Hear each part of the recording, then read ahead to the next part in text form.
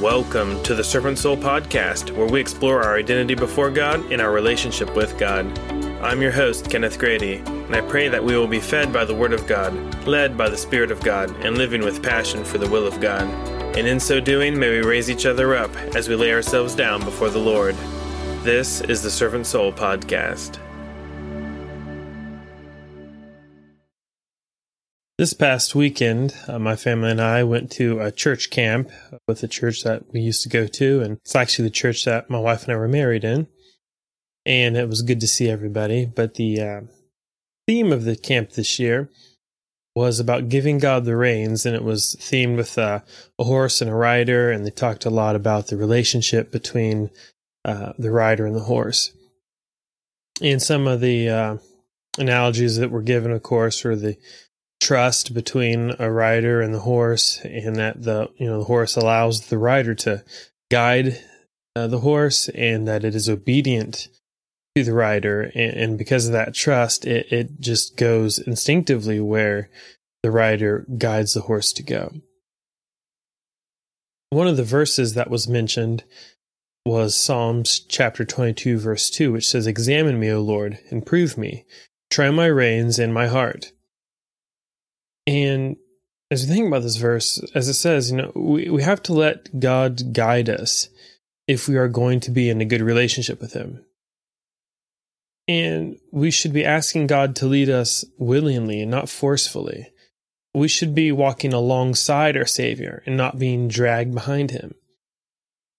Just as that horse, whenever they have a good relationship and it is well trained and obedient, the rider or the master doesn't have to, grab the reins and drag the horse behind him.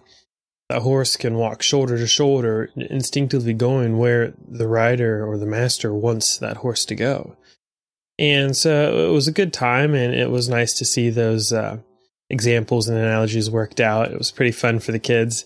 But a couple things that stuck out was that, it's not that God just wants our reins, but our hearts as well. As it says, "Examine me, O Lord, and prove me. Try my reins and my heart."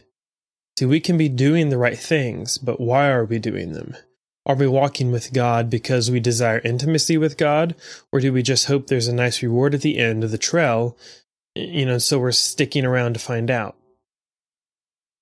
And what hit me more than anything else this weekend, probably because of, just where I am in my own personal life. Before they put the saddle on, they laid a scarlet blanket on the horse's back. And because without that blanket, the saddle and the load of the rider would make the horse sore. That blanket, of course, representing the blood of Christ, was a protective covering between the horse and the rider. And anyone who's listened for a while now knows that I've been wrestling with the understanding of how to live as a Christian, and I struggle with the lines of legalism and grace. How do I really follow Scripture and follow God? What parts of Scripture are meant directly to me, and what parts are applicable as a lesson in a specific place and time? And just sorting through all of that at times, religion has been making me sore. I think I've been trying to walk around with this burden of religion on my back and trying to carry the weight of it without taking time to remember that scarlet blanket. Remember, that without that covering of God's blood, it doesn't matter how far we ride, how fast we run, or how much we carry. We are only capable of rubbing ourselves raw under the weight of religion. I will never live a life that's pleasing to God unless I remember to first and foremost put on that covering before anything else I attempt to do with or for God. It might look good from the outside. It might. Nobody knows what's going on under that saddle but God. It doesn't matter how good it looks. If you don't have that covering, you aren't going to make it to the end of the ride. A lot of us may start out looking good, but it doesn't take long till we start throwing off the load because we can't handle it anymore. We need the blood.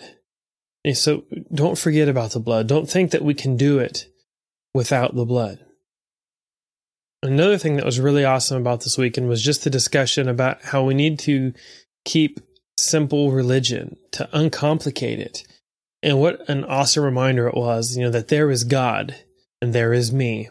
And the only thing that keeps our relationship working is the covering of the blood between us. With that covering, there are many things that we can accomplish. There are many ways that God can use a Christian who is prepared.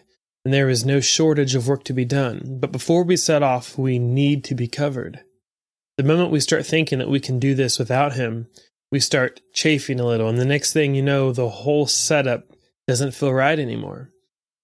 Jeremiah chapter 17, verse 10 says, I, the Lord, search the heart. I try the reins, even to give every man according to his ways and according to the fruit of his doings. Amen.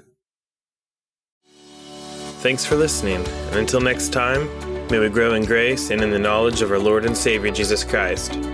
To Him be glory both now and forever. Amen.